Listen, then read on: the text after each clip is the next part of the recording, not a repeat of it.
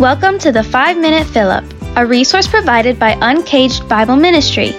You can learn more about Uncaged by visiting our website at uncagedbibleministry.com. Listen now as God's Word is brought to us by Pastor Tony Tice, or as I like to call him, Dad. When I became a follower of Christ, I had a youth pastor who helped disciple me. And I've always remembered something he used to say. Your talk talks and your walk talks, but your walk talks louder than your talk talks. So did you catch all of that? Well, let me give it to you again one more time. Your talk talks and your walk talks, but it's your walk that talks louder than your talk talks. You see, anyone can talk a good game. Anyone can learn spiritual sounding verbiage. I mean, look at the Pharisees in the Gospels. They were considered super spiritual and could offer up such eloquent prayers in the temple. But Jesus wasn't fooled by them. He knew the heart. He knew that they were not true lovers of God or believers in the Messiah. Jesus talked about them in reminding the people not to be fooled. He said of them in Matthew chapter 23, verse 27 through 28, "Woe to you, scribes and Pharisees, hypocrites! For you are like whitewashed tombs, which outwardly appear beautiful, but within are full of dead people's bones and all uncleanness. So you also outwardly appear righteous to others, but within you are full of hypocrisy and lawlessness." Whoa. Not something you want Jesus to say about you. You appear so good, but your hearts are full of hypocrisy and sin.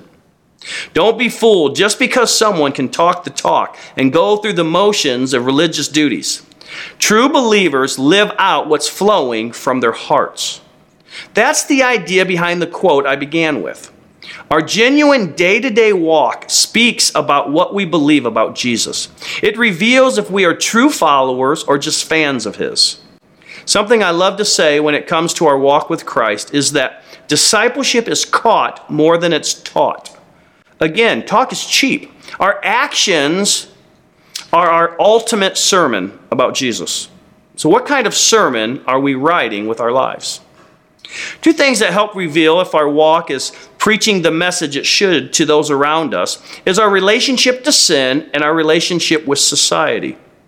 Peter touches on both of these in 1 Peter 2, verse 11 through 12. Let's read. "Beloved, I urge you, as sojourners and exiles, to abstain from the passions of the flesh, which wage war against your soul.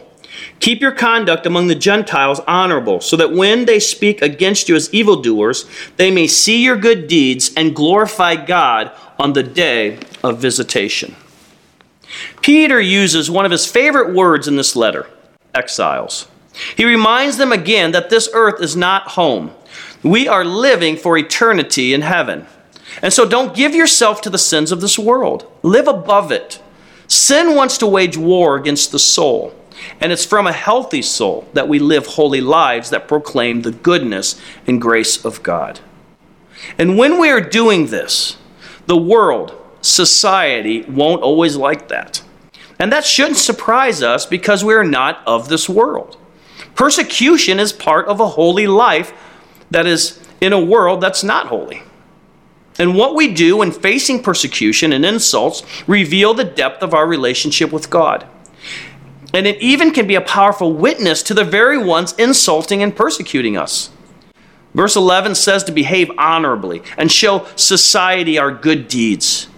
And it can very well, according to Peter, lead them to discovering Christ and glorifying God on the day of visitation. Fellow exiles, let us be above sin in this society. Let us love people in this world in need of a Savior. It's not our talk, it's our walk that does the talking. Does the sermon of our life say to those around us, "You are loved by me," and most importantly, you are loved by God? Let's pray. Father God, thank you for this reminder that we are to say no to sin, but yet we are to love society even when we are persecuted by those in society.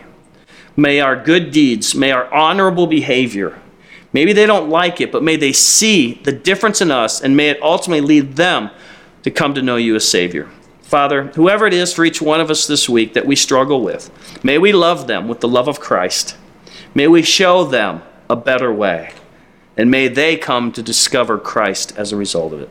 We pray this in Jesus' name. Amen. We hope you were encouraged by God's Word today. You can join us each weekday morning for a 5-minute fill-up. And for other teaching, writing, and training resources, don't forget to check out our website at uncagedbibleministry.com. The mission of Uncaged is to help people fall in love with the Word of God so they fall more in love with the God of the Word.